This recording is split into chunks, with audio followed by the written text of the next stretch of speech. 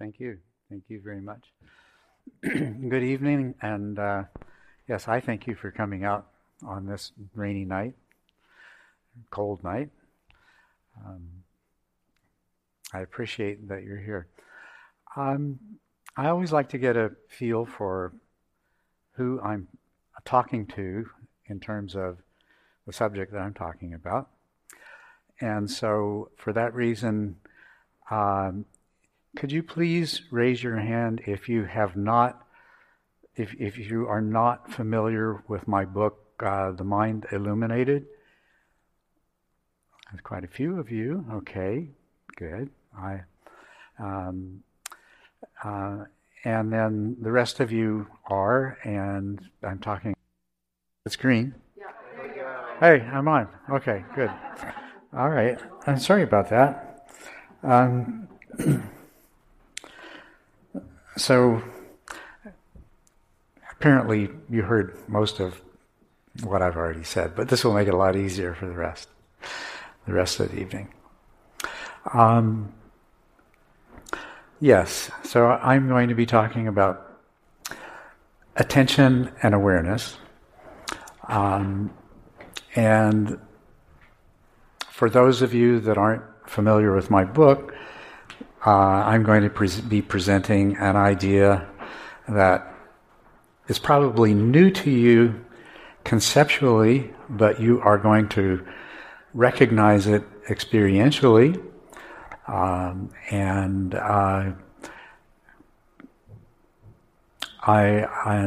hopefully learn how to use these concepts,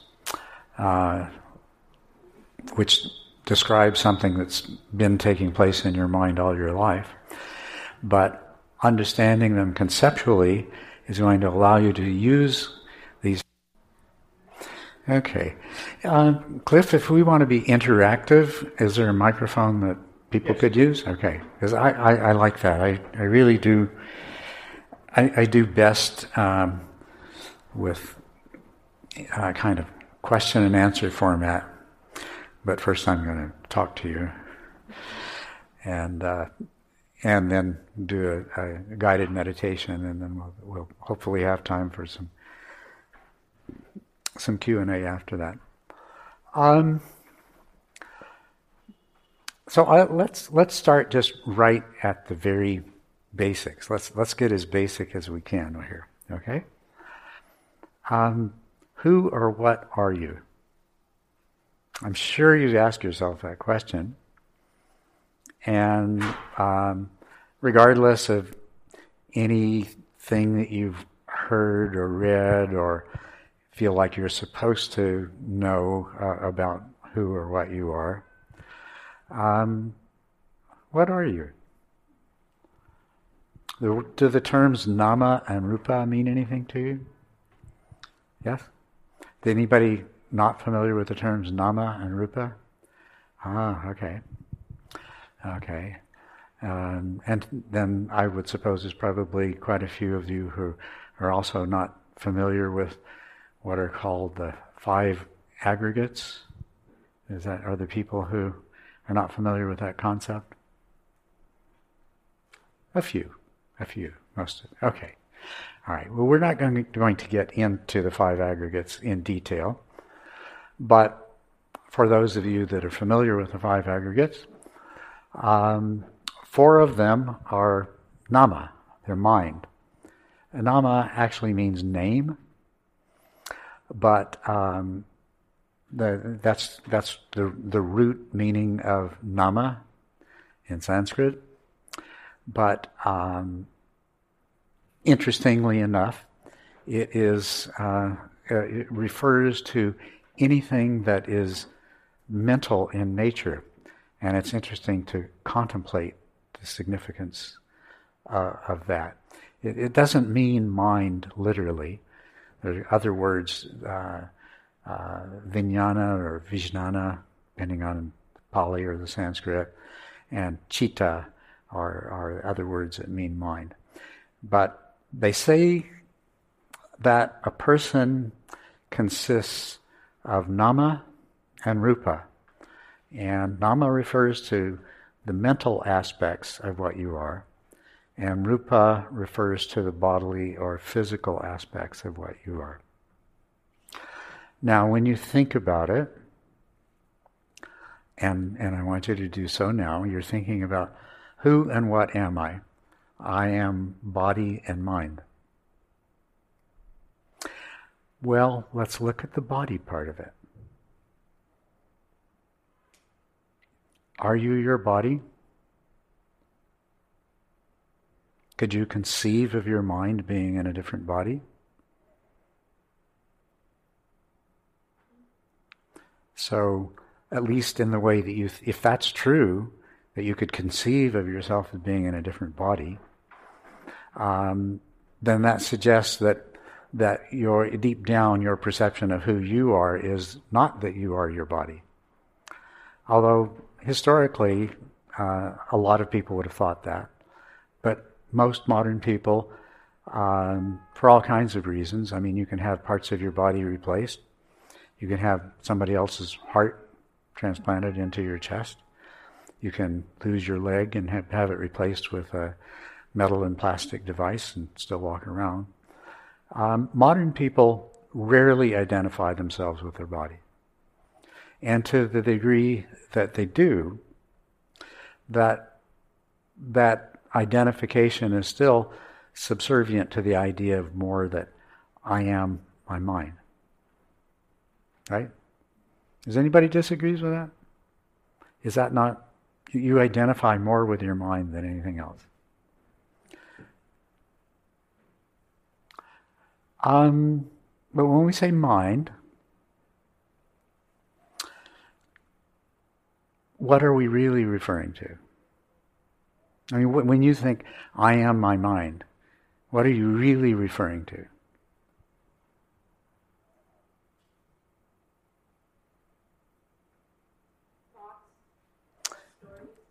Thoughts and stories? Yes. Your mind is full of thoughts and stories of who you are. And how do you come to know those thoughts and stories? You become conscious of them, right? Okay, yes.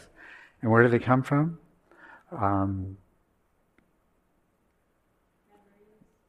Yeah. And where are the memories when you're not remembering them? Well, if you're a materialist, you might think, okay, they're in the brain somewhere, and even if you just take it from the point of view of the mind, when you're not conscious of them, they're stored somewhere in your unconscious mind, right? And where do those stories come from when they come up? They come from your unconscious mind.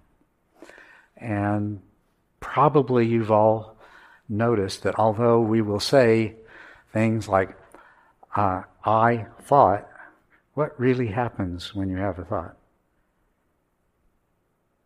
You become conscious of a thought. Where did the thought come from? It came from somewhere else. That's right. Somewhere else that you can't see, that you can't get at, right? Your thoughts appear in consciousness from, they're mental in nature, and so obviously a big part of your mind that is producing all these things is unconscious. And in terms of memory, sometimes you try really hard to remember something, and you know it's in there. In where? So it's in the unconscious somewhere. Please, unconscious, put it into my consciousness so I can say that person's name before I get embarrassed. Or answer the question on the test, right? Or whatever. And most of the time, your unconscious mind obliges. So who are you in this? You're your attention, but your attention is, it's part of the consciousness, right? Yeah. So is it not the case that the most accurate description that you can give to yourself of what you are is a series of conscious experiences. Yeah. And just as behind that series of conscious experiences, we hypothesize that there is this large unconscious mind that holds so much compared to what's in our consciousness at any given moment. What's in your unconscious is obviously tremendously more and doing tremendously more than what's going on in your conscious mind. In the course of your day, how many of your activities are truly conscious? Many of them, not at all. Some of them, partly so. You're mostly conscious of doing and having of doing things, and you will tell yourself the story that I did that. Something will happen to you, and you'll experience a thought and an emotion, and you might do something, and you'll tell yourself the story that this happened to me, and so I thought about it, and I felt this way, and so I decided to do such and such. And what really happened was that an experience entered your consciousness, that it was followed by thoughts and emotions, and it was followed by an impulse to act in a particular way. And you might or might not have thought about it before you carried through on that action or that speech or whatever. But my real point here is all that you have direct experience of is your consciousness. And it seems pretty obvious to you that you have a huge part of your mind that's unconscious, right? Now this is an interesting thing compared to what I'm going to talk about when I talk about awareness and attention. Okay? Because awareness and attention are kind of, as two different things, are revolutionary ideas in the same way that the idea that we have a conscious and an unconscious mind.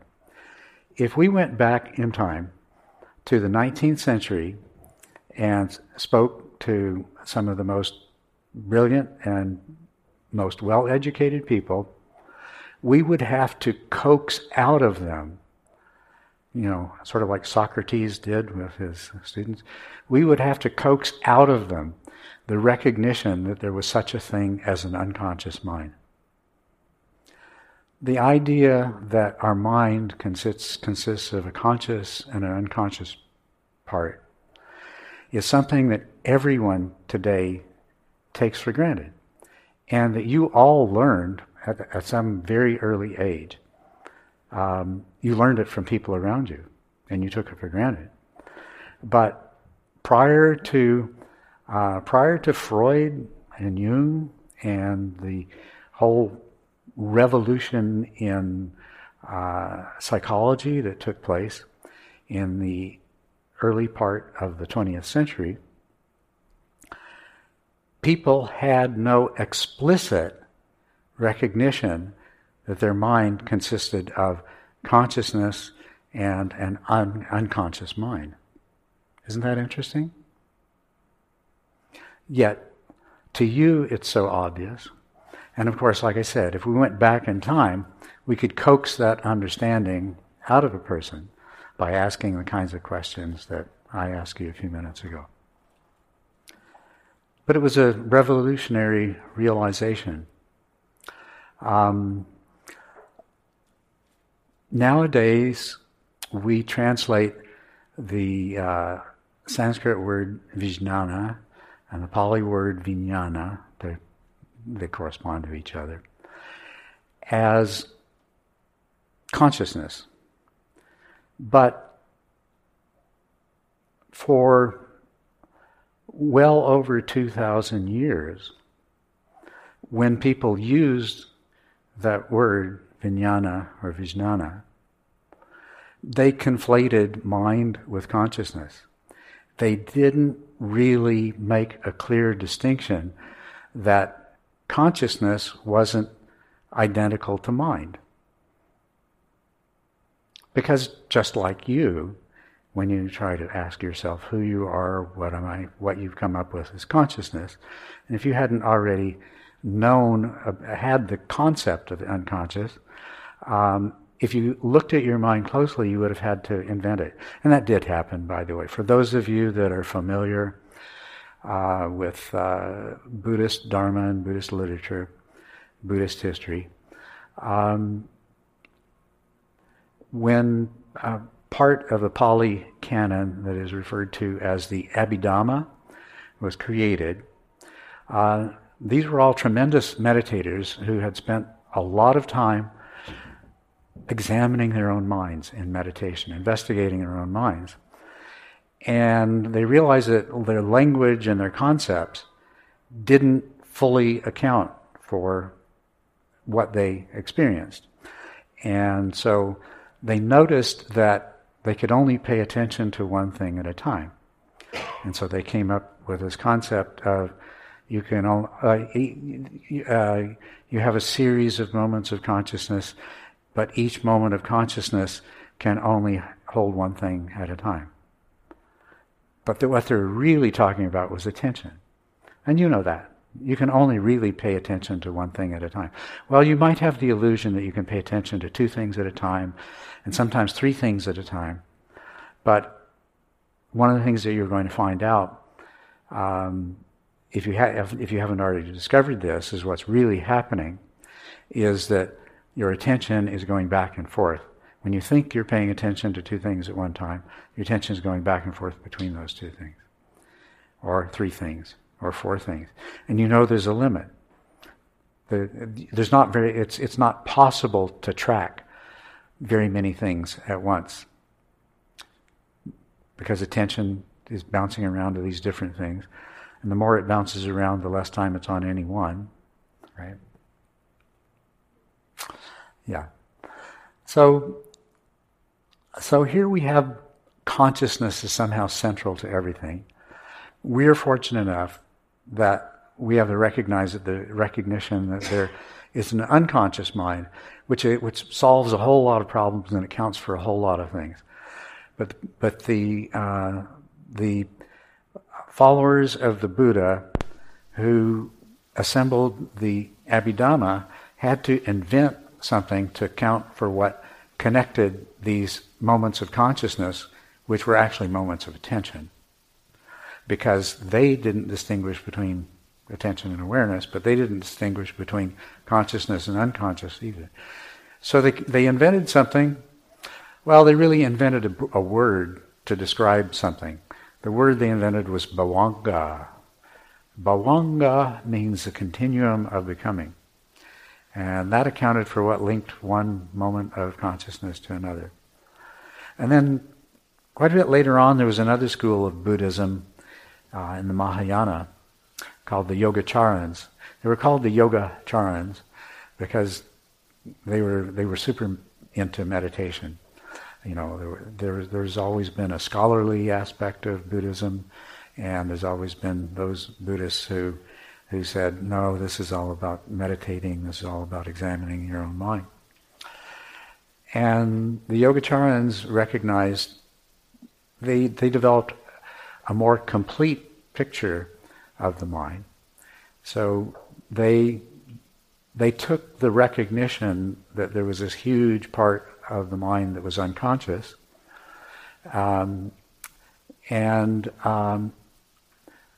remember, they only had one word, Vijnana.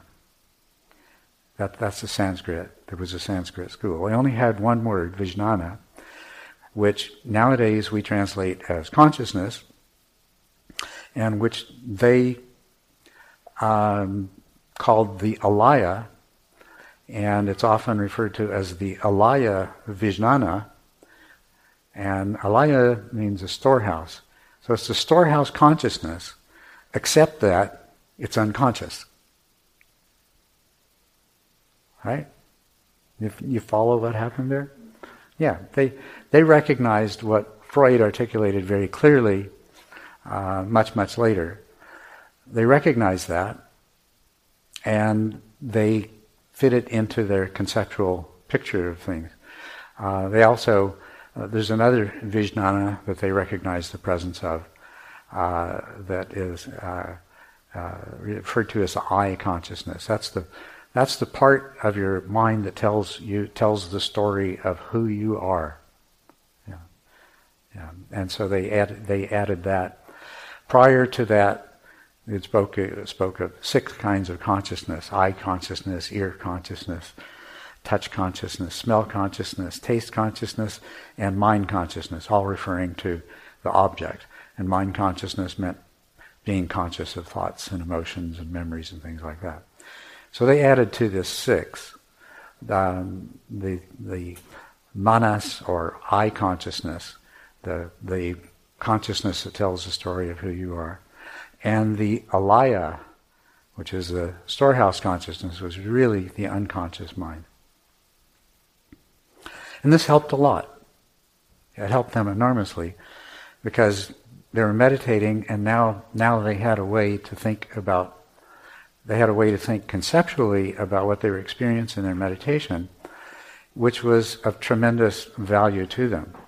And they also used it in the further development of Dharma concepts. And so the alaya vijnana was, of course, what it was the storehouse of. It was a storehouse of your karma, of your conditioning, of those invisible factors that determined who you are, your personality, your characteristics, the traits that you have, that you manifest, that we would call your personality.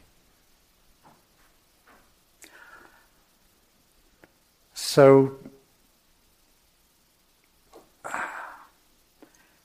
the picture that I'm trying to paint for you, and to prepare you for a further revolution in the recognition of what and who we are in terms of our mind. So, historically, only those people who are deeply steeped in certain Buddhist doctrines recognized explicitly that there was an unconscious and a conscious mind. And everybody else kind of lived in the fantasy world of the narrating mind, the manas that tells the story, not realizing that where do these thoughts come from? Where do these impulses and inclinations come from? They come from the unconscious mind. And now we can look at consciousness and understand it in a clearer way. And really, what's really interesting about this, really important that we do this, because it's really the only thing we experience. Let's take the other aspect of what a person is. Nama and Rupa. Rupa is your body. Seems solid. My hand can feel my leg. My eyes can see. I see that you have legs, and you have arms, you have eyes. I'm feeling, I can feel my eyes. I can see with my eyes. I can tell they're like your eyes. I can look in a mirror. But wait a minute. If I close my eyes and put my hand on my leg, all there are is sensations. There are sensations that come from my hand, and there are sensations that come from my leg. If I touch a material object, it's just the sensations that come from my hand. I open my eyes and I look at my body, and I look at other people's bodies, and I put that together with the feelings that I have. And I create in my mind a body. But what really does your mind know? Conscious or unconscious, what really does your mind know? Consciously, what do you ever really know about this body? You experience sensations only. So rupa, although it means body, in a sense, whatever is really out there that is carrying your mind around, you don't really know it directly. You only know it through the sensations that arise in your mind.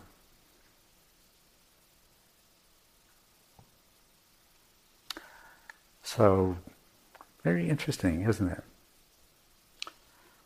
So everything comes back to the mind, and it comes back to consciousness. And now, here we are, we're seekers after truth. So are scientists. At one point in my life, I wanted to be a physicist. As a matter of fact, in my adolescence, I formed the very powerful wish and motivation that has driven me my entire life of wanting to know what truly is, wanting to know the truth about who and what I am and this universe is, and so forth. And to me, I saw two possible paths. One was science, and one was spirituality. Not going to church and saying prayers spirituality, but those kinds of deep mystical experiences which I had heard and read about, that you've heard and read about, that are supposed to give us profound insight into the truth of what is, right? We're seekers after that truth. And we realize that all we have to work with is our consciousness. So we're a series of conscious experiences, and what constitutes consciousness is really, really important. And so we sit down and we close our eyes and we examine our mind as a pathway to find truth. Like I say, there was a point in my life where I wanted to go into physics, because that's the other pathway that you can go into, is to study the physical universe that we know through our senses and through the machines that we build as extensions of our senses. And that's really all that they are. And we know that our senses are limited. After all, dogs can hear sounds that we can't, birds can see colors that we can't, and we're limited by our senses. And our senses have been extended by various machines that we've built. But we're still limited. As a matter of fact, we don't even know where to look outside of that which relates to our senses. Science is one way of pursuing truth, and looking inside is the other way of pursuing truth. And as meditators, you may also be scientists. I became a scientist, and I chose to study in particular the brain because I realized that spiritual, I shouldn't say meditation, because at that point I saw spirituality, looking inward and discovering some greater truth that was not discoverable through the external senses, was one of the paths to truth. And examining the physical world of which I was a part was another, and that my mind and my brain were related. And so I set myself to studying my brain from the inside through meditation, and my mind from the outside through neuroscience, in search of this greater truth. And so that kind of brings us to the place why we're all here together. We're all meditators, And I think you are all, to some degree, are you not seeking some greater, deeper understanding of yourself, of the reality that you're a part of? Well, it's possible that not everyone is, that's here tonight. And some of you may have come to meditation as a way to reduce the stress in your life and to be more productive and to improve the quality of your relationships and to become a happier and more well-adjusted person. And there's absolutely nothing wrong with that. But even if that was your motivation to come to meditation, I warrant that there is a part of you that is longing for the answer to these existential questions of who in the heck, what in the heck am I, and what is this all about anyway? No? Right. And so we meditate. And some of you have probably been meditating for quite a long time. And there's probably represented in this room quite a few different meditation techniques, different methods, right? That you've learned and that you've practiced. Well, in all the meditation instruction that I was exposed to, and this is probably true for the vast majority of you, a lot is said about attention, right? A lot is said about attention. The other word that comes up a lot is mindfulness. And how many of you can just raise your hand if you think you can give a really good definition of what mindfulness is? How many of you have a vague sense of what it is?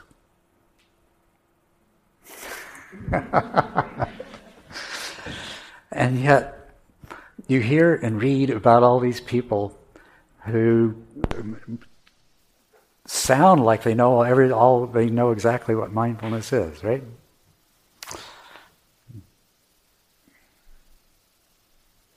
But attention, you know what that is, right? And when people talk about mindfulness, what do they say? They say things like, mindfulness, one of the definitions that you've probably heard, mindfulness is paying attention on purpose and non-judgmentally. Is that a definition that you've heard?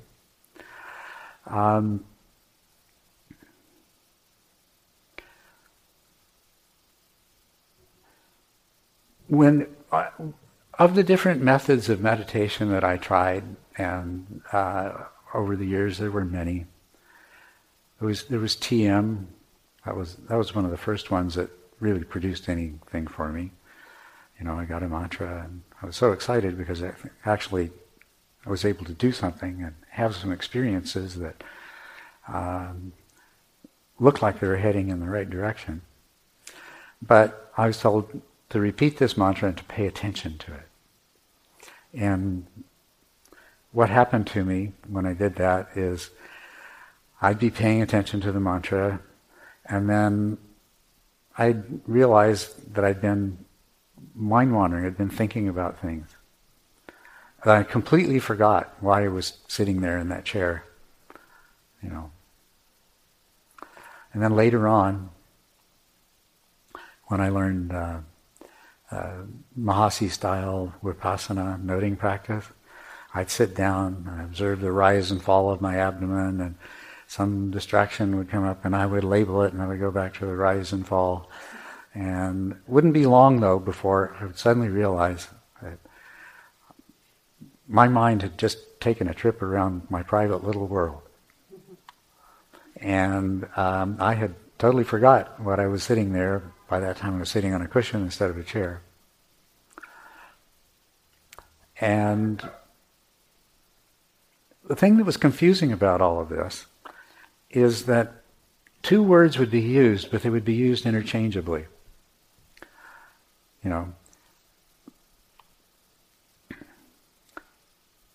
Focus your attention on the rise and fall of your abdomen, just like focus your attention on the breath. And it sounded like there wasn't supposed to be anything else in my mind. Oh yeah, I tried some yoga meditation techniques too, as well. If you're familiar with Advaita Vedanta, that was one of the things that I tried. And, I tried meditating on candle flames and things like that. Later on, it was visualizing things. But it was always the same thing. It was always talk about paying attention and be aware of and focus your awareness, focus your attention. The two words were used more or less interchangeably. But my personal experience was that I could focus my attention on something, but I couldn't shut out all of this other stuff. All of this other stuff was present at the same time. And it always seemed like I wasn't following the instructions. Have you had that experience? Have you had that feeling that it seems like, everything else is supposed to disappear? Quiet your mind. So I would envy those people who said, I just sit there and I just became my breath, and that's all there was. There was nothing else. And that was not what was happening in my mind. And the other thing, of course, is getting drowsy and falling asleep. Okay? And there's something that all those people teaching meditation knew, who were trying to tell us, but they didn't have a conceptual framework to do it in. They didn't have the words, they didn't have the language to tell us. And they're still doing that. They're still doing that, and they're throwing around this word mindfulness, and they're using attention and awareness interchangeably and things like this. Well, it started to become clearer and clearer to me that whatever I did with my attention, it was really hard to stop being aware of other things. And the only time I ever seemed to be able to stop being aware of other things, and see, and now I'm starting to use attention and awareness in the sense that I want to use it from here on. But the only time I stopped being aware of other things, I also soon fell asleep. And those people that I was envying, the teacher would say, relaxed alertness, but they weren't alert. They would say, I had a great meditation. I don't know where I went, but I was gone. That's not alertness. I had this alertness where I was struggling to, I knew that I was knowing all of these other things. I knew that these thoughts kept coming up. I knew that I was feeling sensations in my body that were generating thoughts like, that's uncomfortable. Oh, I really want to move. Oh, I'm not supposed to move. Wait a minute, I'm thinking. I'm not supposed to be thinking. Okay, all right. And this would keep going on. And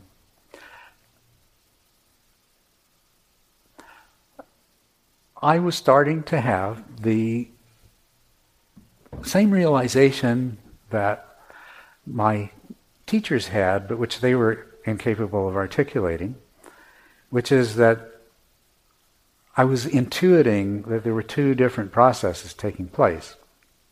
And there was only one of them that I was in control of.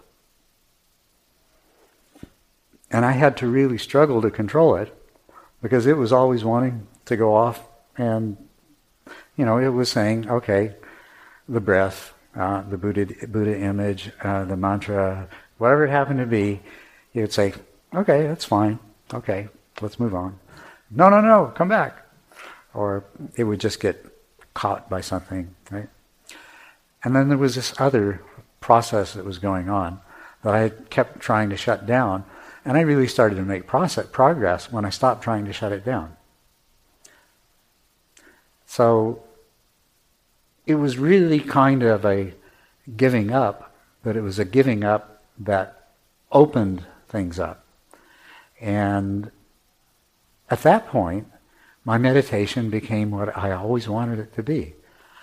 I was starting to pay attention to my own, I'm not using the word correct. I was starting to know what was going on in my own mind. I was starting to have a bigger picture. Yes, there's my attention. It's on the breath. Oh, that's great. Oh, my attention is on a thought now. Oh, okay. Well, I'll bring it back to the breath. Okay, there's still those thoughts there, though. Actually, it wasn't just that thought. There are a bunch of thoughts. They keep coming and going. And all kinds of stimuli. Somebody next to me in the room would cough, and I would react to that, and my attention would go to that. I'd say, no, come back, okay. Yeah. But I stopped fighting against being aware of everything else, and my attention, my meditation started being more of what I'd always wanted it to be. But I didn't quite understand, and I still had the feeling that I was doing something wrong. Because somehow I was supposed to know my mind, but I shouldn't be having all these thoughts at the same time. I should just be knowing my mind. And I shouldn't be feeling all these things I was feeling and hearing all these things that I was hearing and having the thoughts and emotions that arose in response to that. And I wasn't supposed to be getting annoyed at myself and everything. But that was happening anyway. And I felt better when I wasn't fighting against it, and I actually knew my meditation was giving me what I wanted, but I felt kind of guilty because it didn't sound like I was doing what it said in the books. It didn't sound like I was doing what the teacher was saying, right? And then, as having an interest in neuroscience, cognitive science,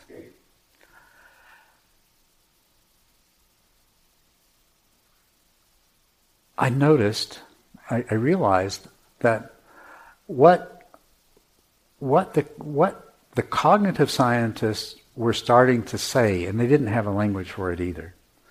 They would use different words like, they also would conflate attention and awareness, but they would talk about focused attention and broad attention, and they would talk about explicit and implicit knowing. They were using different terminologies, but what they were doing is making up a list of characteristics of these two different ways of knowing. And then the neuroscientists got on the bandwagon, and they noticed that when you got subjects to do these kinds of things that fit this list of a way of knowing, that depending on whether you were doing electroencephalography or whether you were doing fMRIs or whatever, that there are completely different brain processes involved than when you got people to do things that belong to this list of ways of knowing. When you got people to do focused task sorts of things, then there were areas in the brain that lit up in the fMRI that were located on the dorsal, that's the upper surface, and lateral parts of both hemispheres of the brain. And when you got people to do things that involved a kind of vigilance, a kind of, the kind of state that a deer would be in naturally, right? That sort of open awareness.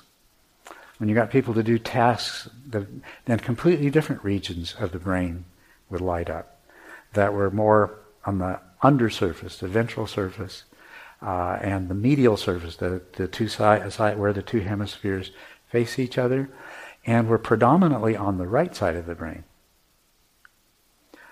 So this was all of a sudden, this crystallized into an understanding. Yes, we have these two completely different ways of knowing. And the cognitive scientists had made a list of the characteristics of this one way of knowing, and the neuroscientists had shown that completely different parts of the brain were involved in that way of perceiving, that mode of perception. And then there's this other mode of perception that had a completely different set of characteristics, and that was associated with activity in completely different parts of the brain, different neural circuitry. And I took that into my own personal experience, and all of a sudden everything made sense. This one way of knowing, I'll start playing with my slides. I had all these wonderful slides made for me. And these are all from my book. So here is a model of conscious experience that I generated based on the published information on cognitive neuroscience and anatomical neuroscience. So you have a field of conscious awareness. In any given moment, you have a field of conscious awareness. And it includes a lot of things. So that is kind of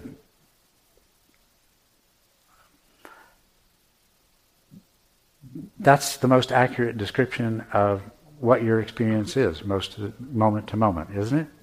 You have a field of conscious awareness, and wait a minute, yes, why didn't I do this for you? There you go. Now you can see the slide. So it consists of whatever you're experiencing in the moment. So this person is, they're having a thought. They're aware that they're holding a teacup. They're aware of the sound of music playing on a radio. They're aware of sounds of traffic. There's a window with a tree outside. There's a dog in the room. They're aware of all these things at the same time. That's their field of conscious awareness. And isn't this the way it happens, that you can be paying attention to one thing, but you're still aware of everything else at the same time? But there's a qualitative difference in what's in that circle, what you're focusing your attention on.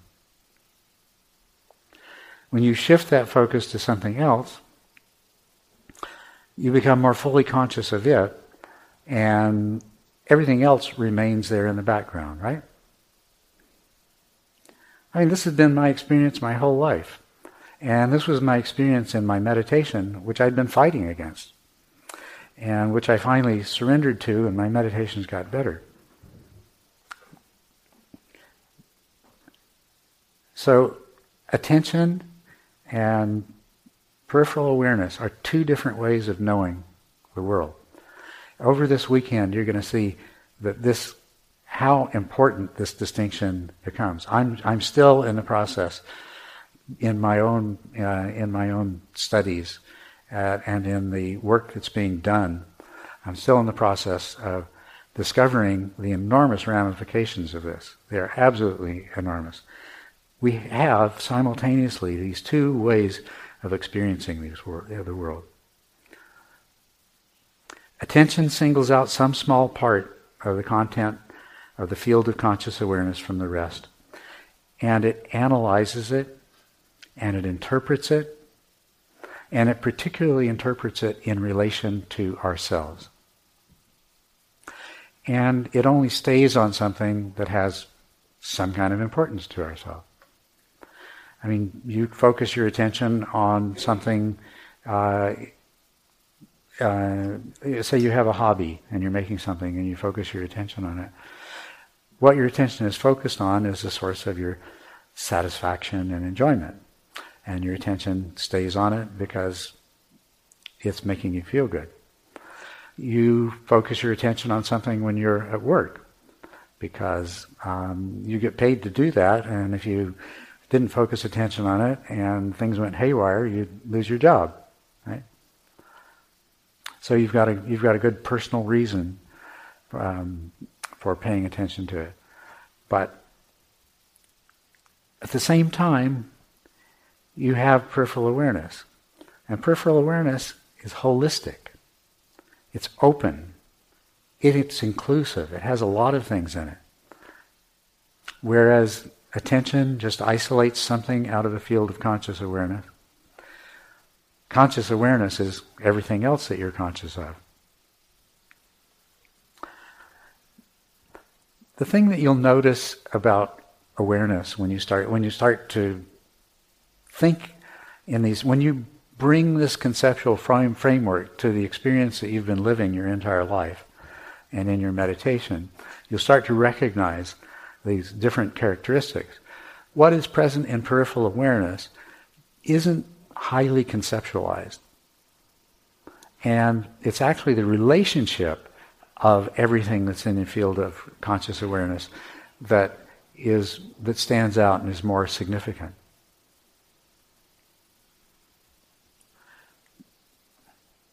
So what I found, and what I passed on to you, and what worked wonders for me, was that you work with attention and peripheral awareness to cultivate stable attention and mindfulness. The two main objectives of your meditation that everybody's been telling you, that if you do this practice and follow the instructions I give you, you're going to develop stable attention and mindfulness, right? But and then you struggle to do it, and sometimes, if you're lucky, it will happen to you, and it takes a long time because you don't know what you're doing. But the difference is that once you have a conceptual framework to put it in, once you can examine it, and then you realize you can use these two things. One of the things that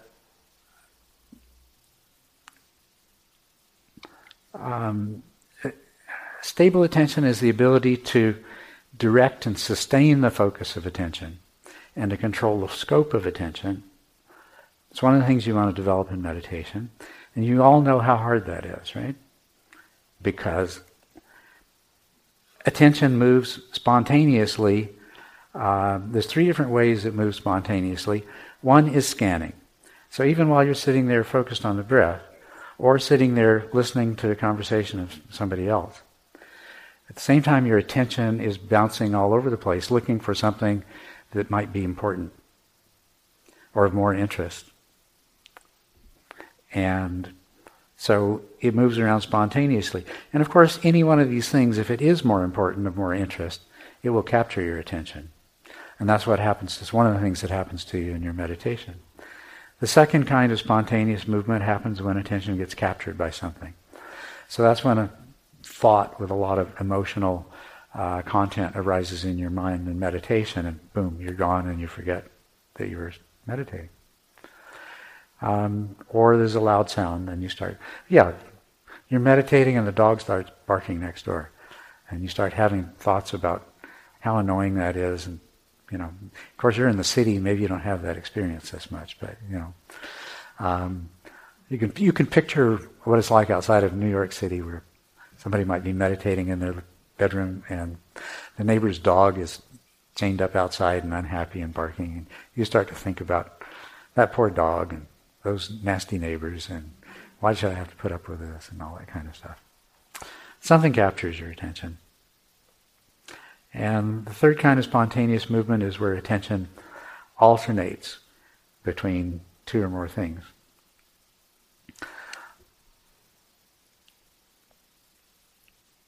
What you're after is to get to a place where spontaneous movements of attention stop and your attention remains wherever you put it.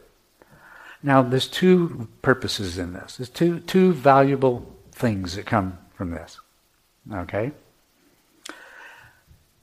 The first thing is early in the meditative process, when you're learning to stabilize your attention, you're also learning to develop strong peripheral awareness, and I'll explain why that's so important.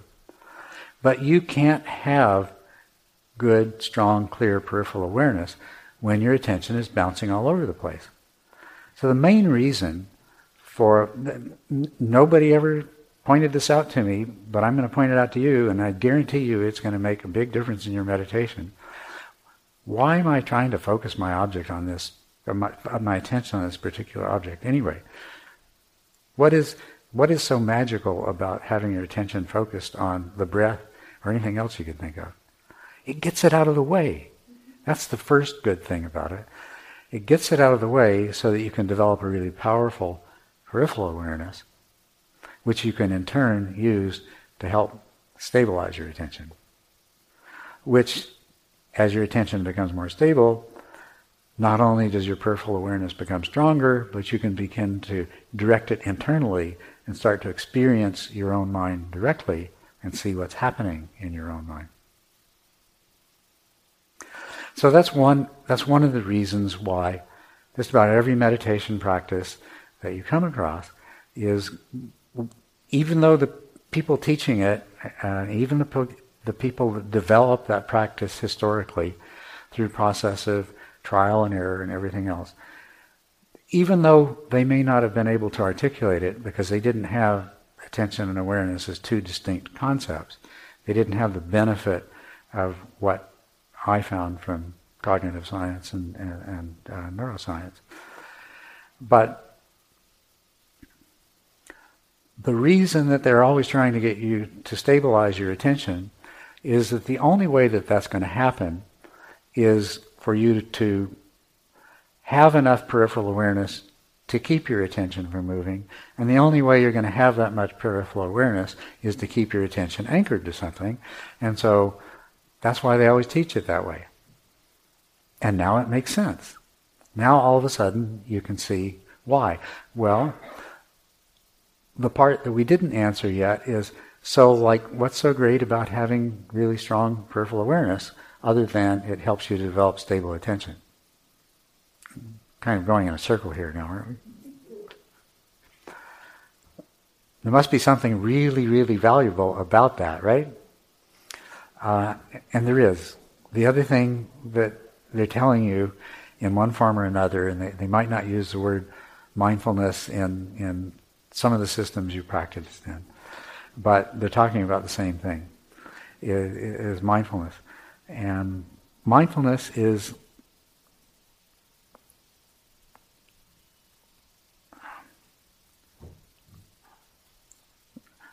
the optimal interaction between attention and peripheral awareness. And mindfulness in meditation is what's going to allow you to develop the skills to be the kind of meditator who has deep insight and who will eventually experience awakening. That's also mindfulness, when you bring it into your daily life, is also what's going to make all kinds of dramatic changes in your life.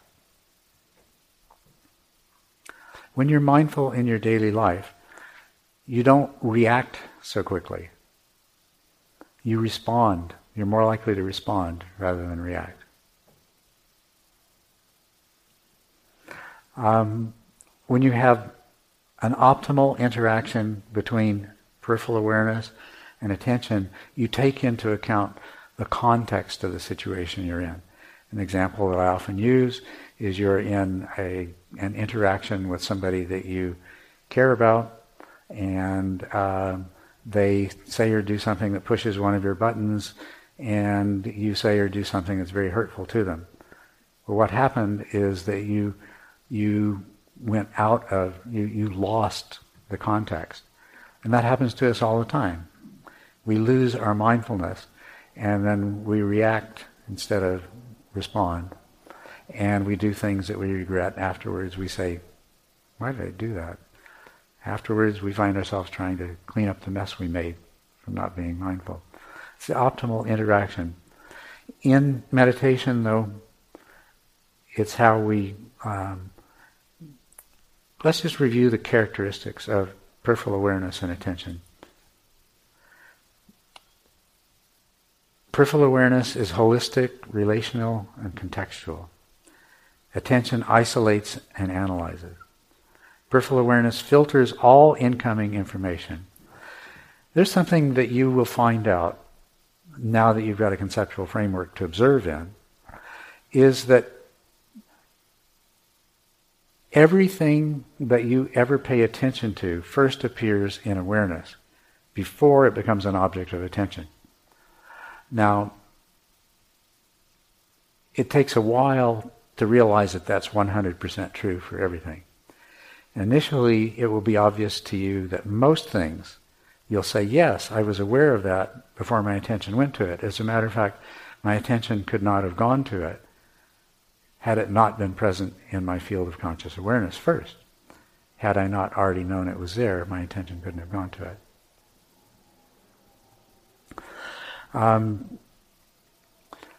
But there will be things like you'll say, well, a door slamming, my attention went to that right away. As your perceptual acuity increases, you'll realize that you're aware of the sound before your attention went to it. And if this were, we can measure what happens in the brain, and we can show that the parts of your mind that function to produce the phenomenon of awareness receive that information before the parts of your mind that involve attention became activated by that particular thing. Awareness acts as a watchful alert system. I gave you the example of a deer. A deer has to be, it's a prey animal. There's all kinds of predators that would like to eat that deer for lunch. It has to have a lot of awareness to avoid getting eaten. Attention hones in on something. Now, if there's a particular sound that awareness alerts attention to, attention will go and focus on that particular unusual, unrecognized sound. If you're a deer, it will be to see if that sound is something that you better run away from. And if it can't identify it, if it identifies it as something safe and familiar, the deer just goes back to browsing, doing whatever it was doing. But if it doesn't know what it is, or if it identifies it as something to be afraid of, the deer runs away, right?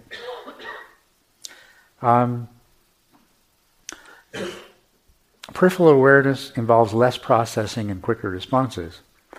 And attention is much slower. It involves serial processing. When the deer starts running, you ever watch deer run away from something? I had that opportunity. Or rabbits, or any kind of... But I get to watch deer a lot. I live in a place where there's a lot of deer. They take off running, and they're jumping over obstacles, and they're going between trees and under limbs and things like this at an incredible speed. And believe me, they are not paying attention to these things and analyzing, should I go right or left around this tree? All that is happening. There's less processing taking place. There's only one purpose, and that is what is the most direct path away from whatever it is that made that deer start running. And so it doesn't need to do much. That's the only processing that needs to happen. And it happens, and the deer is in a state of awareness. And it's amazing. You watch it. Wow, it's almost like it was already programmed and knew where to go. As a matter of fact, in your daily life, you'll start to recognize that you're responding to things in your awareness all of the time. And that if you had to respond to all of these things with attention, that you get really bogged down very, very quickly. Just take the example of when you're having a conversation and eating a meal. If you had to direct your attention to the process of eating, your conversation, your dinner conversation would constantly be interrupted, right? And you'd probably forget what you're talking about half the time. And certainly you'd miss what the other person was saying over and over again. But that doesn't happen, does it? Awareness allows you to take all these actions, to enjoy your meal, to even savor the flavor while you're carrying on the conversation. One of the most interesting things about awareness is it's very allocentric, other-centered, less personal, more objective. You experience awareness just as you are a point of view in perspective, not as a self. Whereas attention is very self-centered. And a lot of what attention is doing, I mean, what happens when you don't have something to do? Let's say you're sitting idly on the subway somewhere, and your mind doesn't have anything in particular to focus on. What is your attention doing?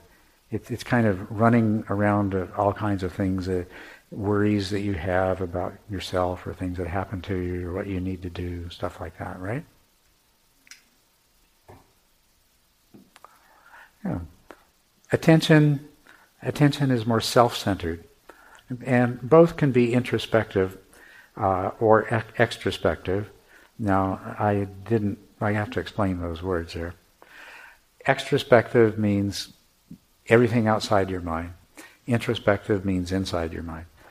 But peripheral awareness can be introspective and extrospective at the same time.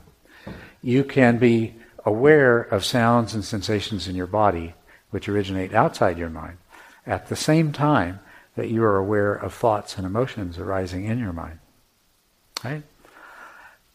Attention's different.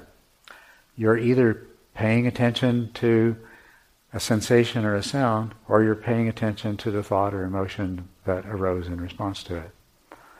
But you can't pay attention to both things at once.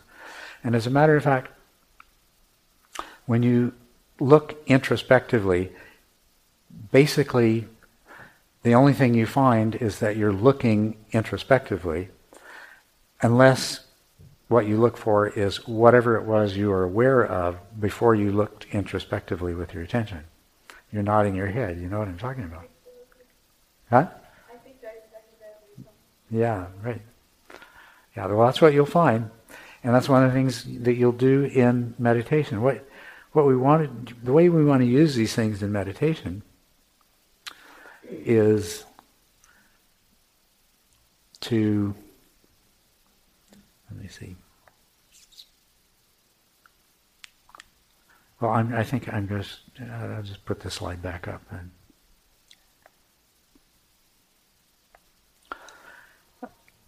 The way you use this in meditation is, first of all, that moment when you realize that your mind was wandering and you weren't meditating. That was an example of spontaneous, introspective awareness that became an object of attention. Right?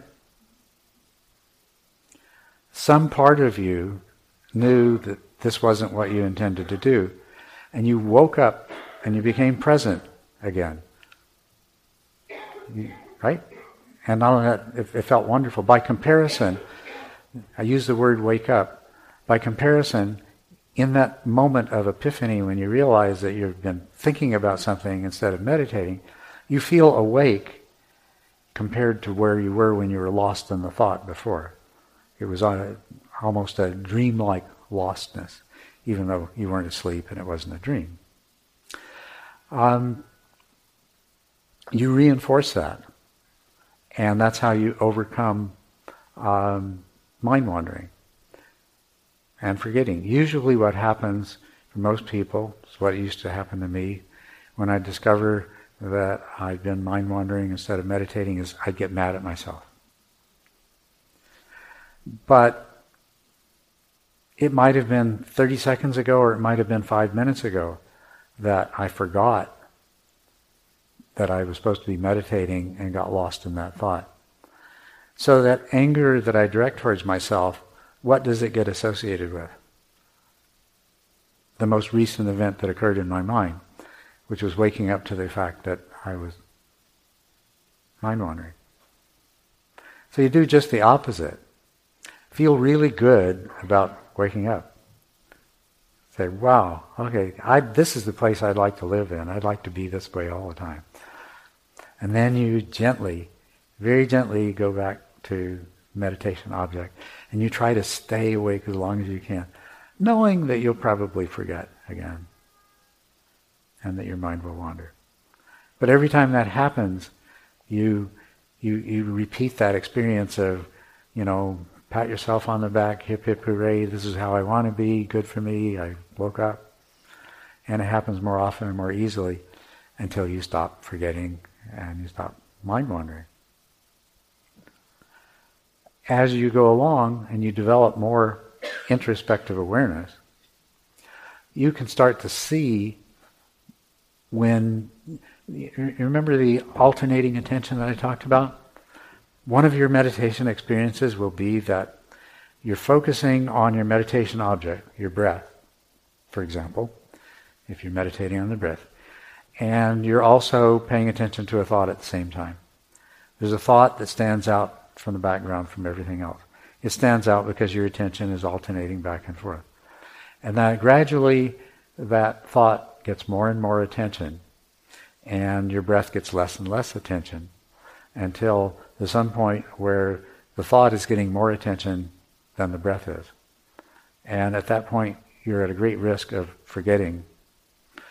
We have a term for that. We call that a gross distraction, to distinguish it between from a subtle distraction. When your mind is alternating with something, but still spending more time on the meditation object, then it's a subtle distraction. As you develop more introspective awareness, you can see when a gross distraction is present. And you can refocus your attention on your meditation object, and you won't forget. So you're using peripheral awareness, and you're also strengthening peripheral awareness. And you start to have longer and longer periods of time where you don't forget. And your peripheral awareness gets stronger, and your attention becomes more stable. Eventually, you'll be able to detect the presence of subtle distractions before they become gross distractions and keep that from happening. Eventually, your introspective awareness will become so strong that all these corrections happen automatically, and you just notice that, my attention started to go to something, and then my mind corrected automatically. And you find that you now have attentional stability and powerful peripheral awareness that is very introspective. And at that point, you're a good meditator. At that point, you're a better meditator than the vast majority of people that have been out there meditating for many years. But you can arrive at this point very quickly if you have this knowledge, this understanding, this distinction between attention and peripheral awareness, and you use that knowledge in your meditation. So that's what I want to do now, is let's do a little guided meditation together. And if you haven't worked with attention and peripheral awareness before, this is going to be an opportunity for you to do that. So I want you to make yourselves comfortable.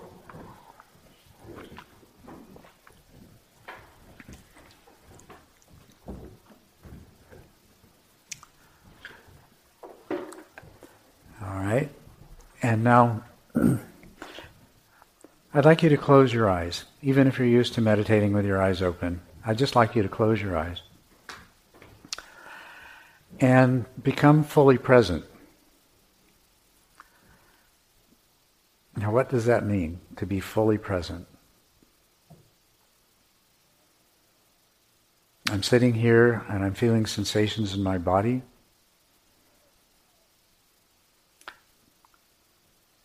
the weight of my body on, I'm sitting on a chair, you may be sitting on a cushion or a chair.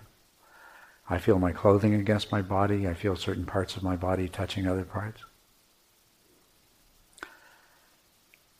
I hear the sound of a fan in the background.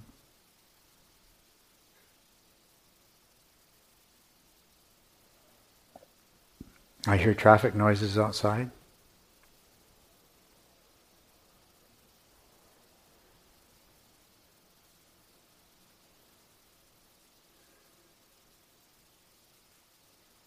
And just relax into this presentness. Just letting everything be here in your mind.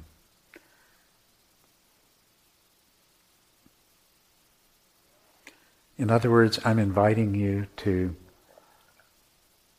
become cognizant of your field of conscious awareness.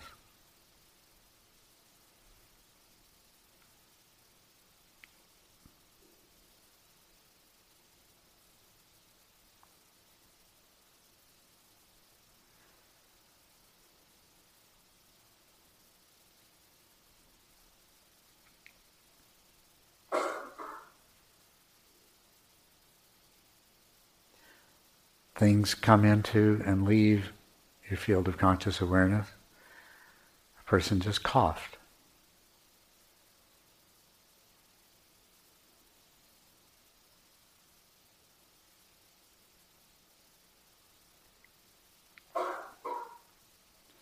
Now see if you can distinguish the field of conscious awareness from your attention, which is moving around within that field of conscious awareness. In other words, there are certain things that stand out, and you can actually feel your attention moving from one thing to another, landing on it and staying there for a short while.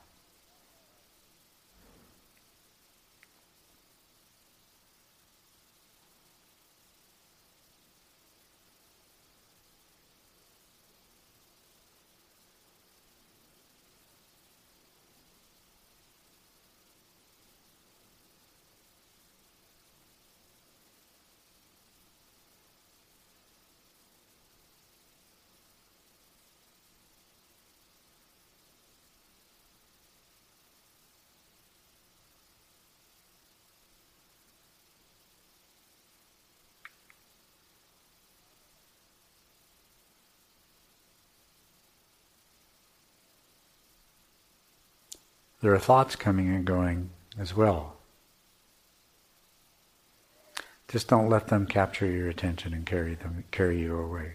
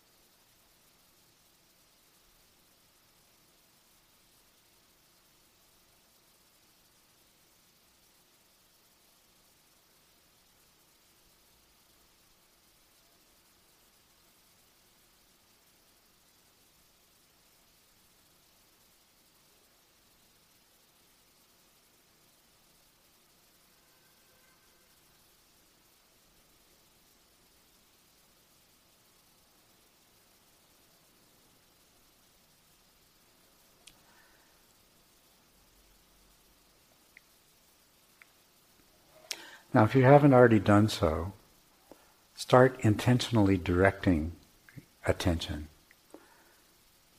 You notice it's sort of like shining a spotlight on different things that are present in your field of conscious awareness. So, for example, explore the world of sound by intentionally directing your attention to different sounds.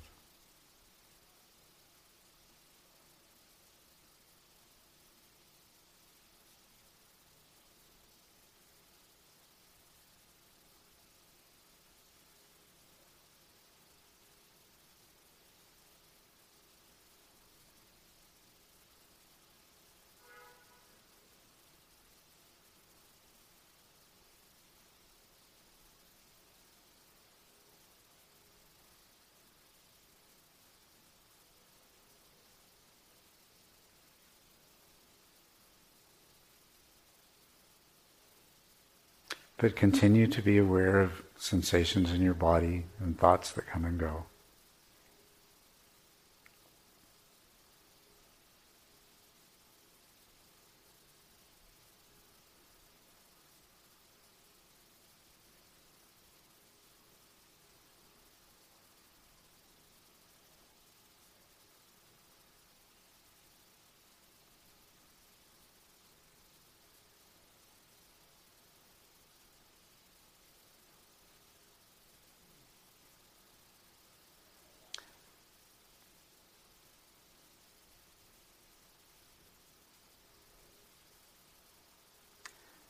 So also, you'll notice that although you're intentionally directing your attention, that it still moves spontaneously. So I said sounds, let's include everything now. And just familiarize yourself with the difference between attention and the field of conscious awareness and its contents that continue to be there, whether you are intentionally directing attention or whether it's moving spontaneously.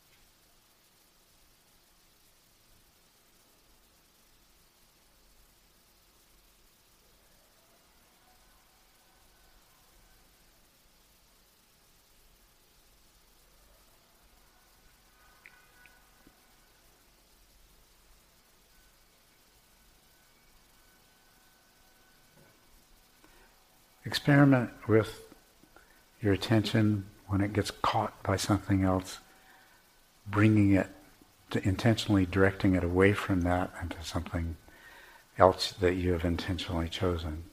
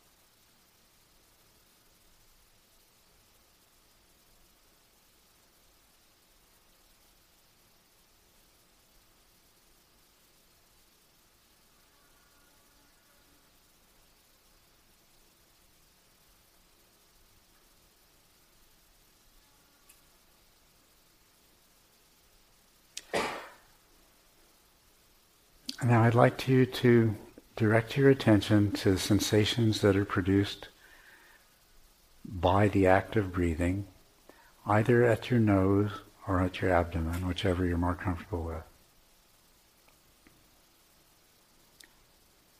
And just anchor your attention there. Whenever it goes somewhere else, just bring it back.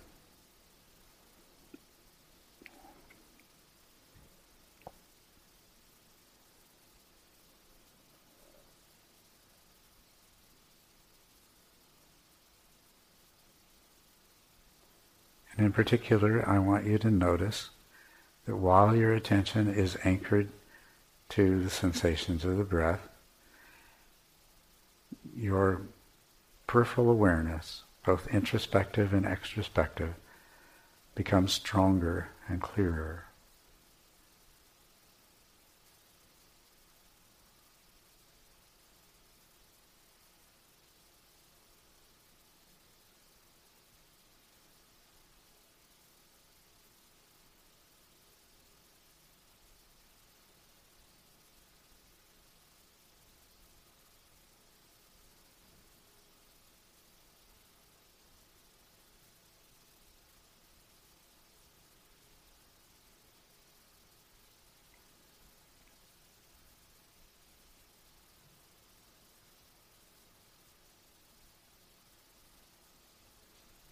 And in particular, I want you to notice how qualitatively different the perception of the breath sensations are when you're focusing your attention on them from everything else that is being simultaneously known through awareness.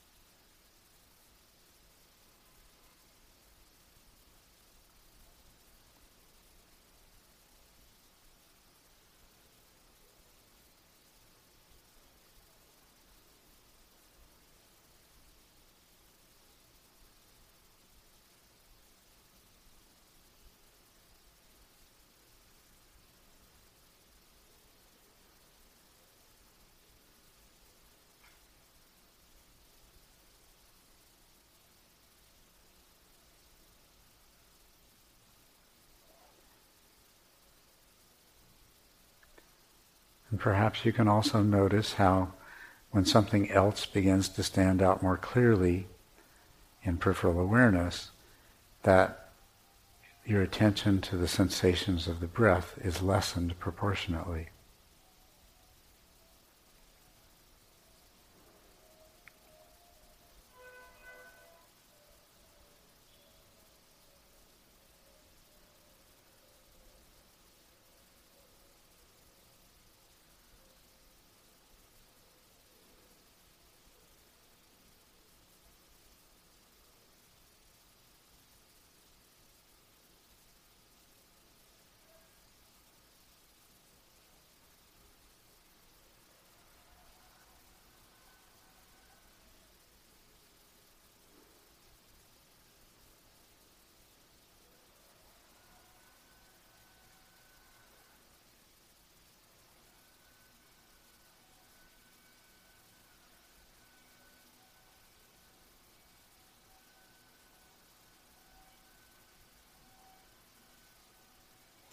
And notice how this dance of attention is taking place against the panoramic background of awareness of all kinds of other sensations, sounds, thoughts and feelings.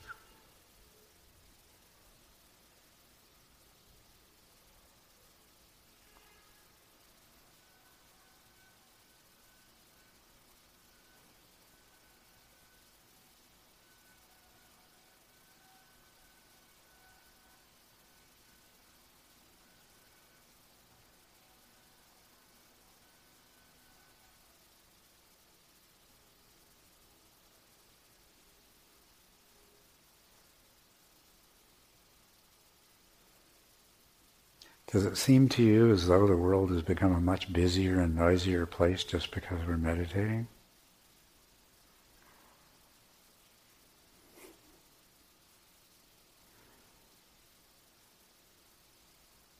Or guess what? It hasn't.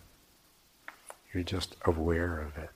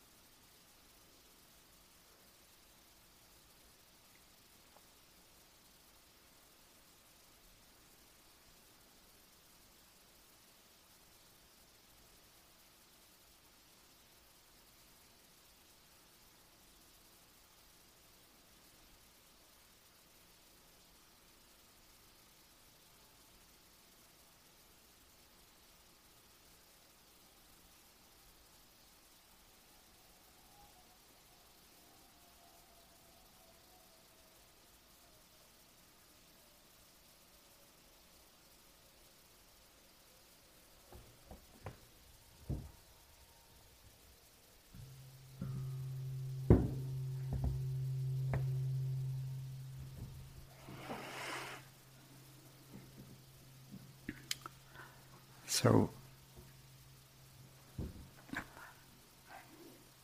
I know some of you are already familiar with the distinction between awareness and attention, but a lot of you, this won't. It's a familiar thing, but you've never really looked at it this way before, right? So I'd like to hear your feedback, your reactions, and questions. We have another 15 minutes left, and I'd really love to hear your questions. There's someone right here. So for the comparison of the awareness and the attention, can I say that awareness always effortless, but the attention, it might be from effort to effortless. Like for experienced one, maybe they can effortless, but yes, for most of us, you require some effort. Yes. The way I would put it is that attention can be controlled intentionally. The way I would put it is not that you are controlling attention, but you are generating intentions that your attention responds to, but to a limited degree. Your attention is used to moving in response to other unconscious forces, and that there's an effort involved in intentionally directing and sustaining attention. Right, because if awareness requires effort, then there's no difference between awareness and the spontaneous movement of attention, right? Yeah, awareness is just there. Right. Right. It's just there. It can be there to greater or lesser degrees. And one of the things that is very important to know is that the more closely focused your attention is, the less awareness you tend to have. That your awareness begins to collapse when you become too focused. Okay. Right? Okay. Yeah. My second question is, the way you describe the unconsciousness, is that the same idea of, in Buddhism we have the emptiness, like Suzuki Roshi said, everything comes from emptiness, then goes back to emptiness. Is that the same idea of, all consciousness starts from unconsciousness, then goes back to? Yes.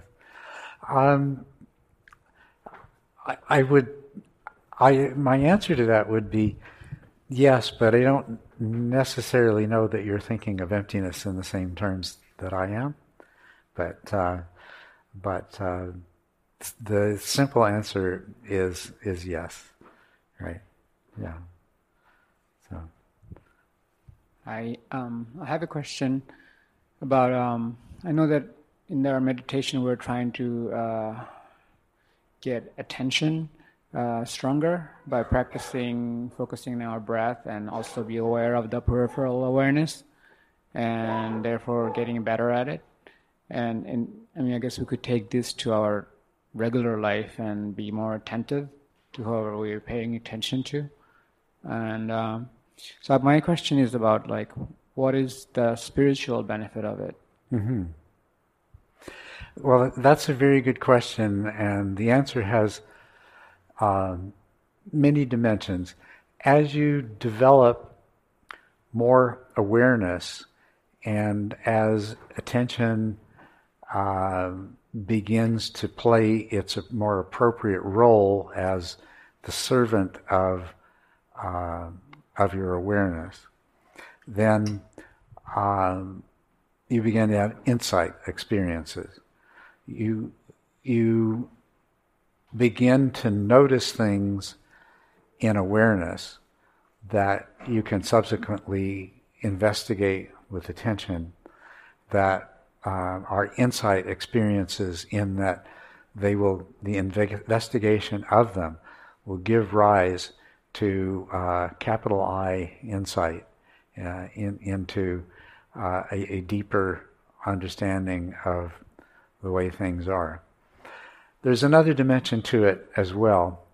You'll notice that this list actually corresponds in some ways to the description of what the awakened mind is like, and that this list describes more of the behavior of the unawakened mind. So that's a deeper significance of it, which I intend to talk about some this weekend. But the spiritual significance of it is that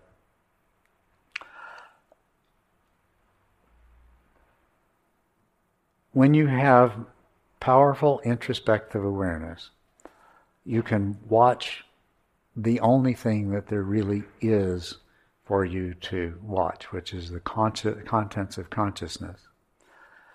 And you can do that introspectively so that you can see the way the mind is creating your reality, and you can penetrate beyond that appearance to a more accurate understanding of the reality that you're a part of in your relationship to it. Thank you. Did that make sense to you? I mean, did you follow that? Yeah. Good, great, yeah. Hi. You said at the beginning that thoughts come from subconscious or unconscious. Mm-hmm. And because we cannot empirically study them to know exactly where they're coming from, it's not accurate to say that I think, but more that it thinks in me. Yeah. Kind of like it rains. Yeah, it rains. It thinks. It thinks, yes. Or in the thinking, there is only the thinking. Not the thinker is an imagination. Correct. The thinker is just a made-up entity.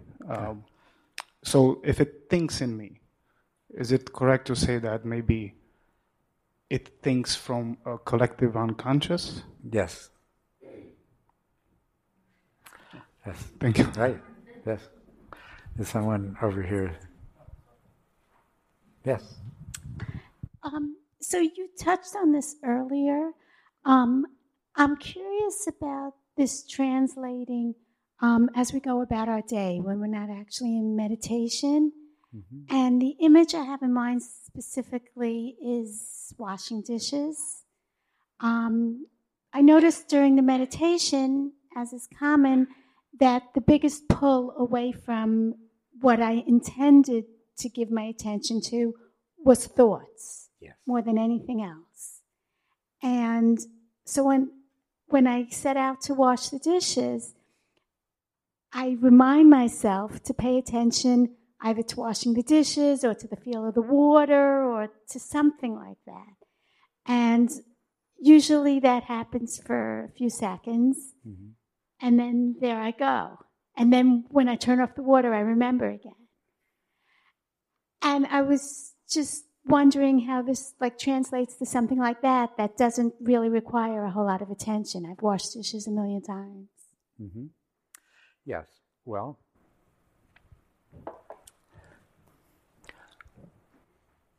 yes, if you're washing dishes doesn't require a lot of attention. But what you can do is you can anchor your attention to the simple actions of washing dishes, which in fact are quite a bit more complex than just anchoring your attention to the breath, which is much simpler, right? Right. You can use the value of focusing your attention on what you're actually doing in the moment is that true, your attention is way overpowered for the task, but it gets it out of the way and it allows you to become more fully aware of everything else, to become more fully present. And the biggest part of the everything else, not size-wise, of course, but significance, the biggest part of the everything else is what's going on in your own mind. So you'll become aware of the kinds of thoughts because you're keeping your attention on washing the dishes. I mean, some attention is going to go to those thoughts anyway, but you're keeping it to a minimum. And so you're going to become much more aware of those thoughts from this kind of impersonal and objective perspective. When they talk about paying attention but non-judgmentally, really the non-judgmentally part has to do more with the awareness aspect than the attention.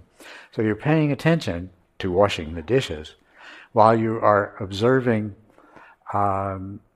your own mind and your environment, and you're experiencing it as it is without all the conceptual overlay and the judgment and the the attachment of different kinds of value judgments to it. Does that make sense? So that's washing your dishes or brushing your teeth mindfully or following your breath intention and sitting meditation mindfully. All of these things are ways of allowing you to be more fully present and to experience what's happening in a much richer and fuller way, but with a part of your mind that doesn't polarize it into self and other, and isn't evaluating and analyzing and judging it. So the attention on the dishes is a way to move from that self-centeredness to thoughts arising to as being opposed open, to my thoughts. Yeah, and my to being very open and aware. And the fascinating things, the first thing that you notice is the silliness of the behavior of your mind, the kind of thoughts that it generates. Thank you. Yes, the person behind you and then somebody behind him. And Hi. I wonder if you could speak for a little bit about attention, awareness, the unconscious, and problem solving or creativity. So I have the experience that I set out to try and solve a problem, and I'll be looking at and perceiving material and trying to pull some kind of answer from it. And I intend a conscious experience that I can't really characterize, where I'm sort of vaguely aware and attending to a certain subject matter, but it almost feels like my conscious power sort of recedes, and I'm almost asleep, and I'm depending on a kind of mind wandering or unconscious experience, and then at some point something appears, which is very exciting because it's what I wanted. It's like an answer, but I feel that process, when I come out of that, my meditation would be terrible because it's almost like at odds with what I'm trying to do in meditation. That's something I'm kind of struggling with right now. Yeah, you've kind of covered a lot of things, and I'm not sure. You were talking about problem solving, and then you're talking about in meditation. Yeah, so two separate things. So I say I'm like sitting down to really focus on a problem that's not to do with meditation, but say with my work or something creative. During that experience, I feel like I almost go a little bit unconscious. And it gives me what I want. I get answers. Okay, I don't know what your work is, but it's obvious to me that what's happening. You see, attention and consciousness, the contents of consciousness are limited. Even, we talk about the whole field, this still has limited content. And the kind of conscious problem solving that takes place is the linear processing of your attention. It's the same as when you're doing multiplication or long division or something like that, where it's sequential, step by step, and it's serial processing. In the meantime, your unconscious mind is like thousands of parallel processors. And if you get out of the way, once you have clearly set the problem in your mind, which attention is really good at. Attention identifies what are the relevant components, what is the goal, what are the limitations. I mean, chopping your head off isn't the best solution. That rule, attention is really good at setting up the problem. And then you let all of that unconscious parallel processing take place. A lot of the answers it comes up with aren't so good, but they appear in consciousness, they appear in the field of conscious awareness, and your attention then can sort through them and find the one that works or almost works and pursue it to the next stage till you get the solution that is right. And that's using your whole mind. And if you had damage to the right hemisphere of your brain and you didn't have access to all of this other information, all these other potential solutions that come from a different perspective coming into your consciousness, you'd find that there were only certain kinds of problems that you could solve, and you'd be very good at solving them, but not the ones that require thinking outside the box or any kind of novelty. I mean, you could do long division really well over and over and over again, but you wouldn't be able to solve the 9-dot problem, where you have 3 rows of dots and you want to go through all the dots with just, is it 3 or 4 lines? 1. Anyway, it doesn't matter. Right. You want to pass the microphone back to the woman behind you? Yeah. Thanks. I have 2 quick questions. One, I was hoping to get your thoughts on how you actually focus on a meditation object when, at least in my experience, like when I focus on the sensations of the breath at the tip of my nose, say, it kind of, like, I lose it. It just, not get distracted, but like I look there and I don't know what I'm focusing on anymore, because it's like this pulse or like this, like when I get rid of like the mental image, not get rid of it, but like focus on the physical sensation, it's like I don't know what it is anymore. It's like this space. I'm not saying that to sound cool. Like, I really don't know what it is. Mm-hmm. And then the second question is, you mentioned this like metacognitive aspect of kind of knowing when your mind has wandered and giving yourself some positive reinforcement. How do you know when you've like focused too much on that meta element? Because it's possible, I've noticed, to get hooked a bit on that type of thinking too. Well, to answer the first question, I'd need to know more about your personal practice. As to what you're describing is that you focus your attention on the breath, and the breath sensations become unrecognizable. And that can be either a good thing, depending on the stage of meditation that you're at, is that means that you are beginning to see the sensations without all of the conceptual overlay that tells you what they are. that puts labels and names on them. You're starting to have non-conceptual perception. That would be a very advanced meditative experience. Or the other possibility is you're slipping into a kind of dullness where due to the lack of mental energy, you're having a dream-like experience of those sensations rather than actually perceiving them in the normal way.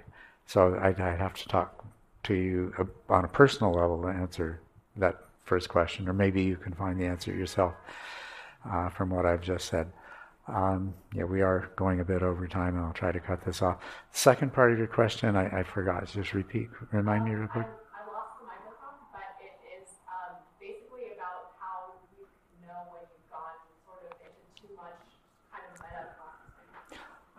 of too much metacognitive, introspective awareness. When something happened that should have involved attention and you didn't have any attention available to it, that really, in my experience, that almost never happens. Because it's the very nature of metacognitive introspective awareness that you're going to know if there's something arises that needs to be attended to. So I need to cut it off, right? Yeah. Okay. We'll have lots more time tomorrow and the next day. Well, we'll have plenty more questions and answers throughout the weekend. Yeah. By the way, we'll start out with questions tomorrow morning. So for all those questions that you didn't have time. Thank you for listening. To learn how you can support the teachers and Dharma Seed, please visit dharmaseed.org/donate.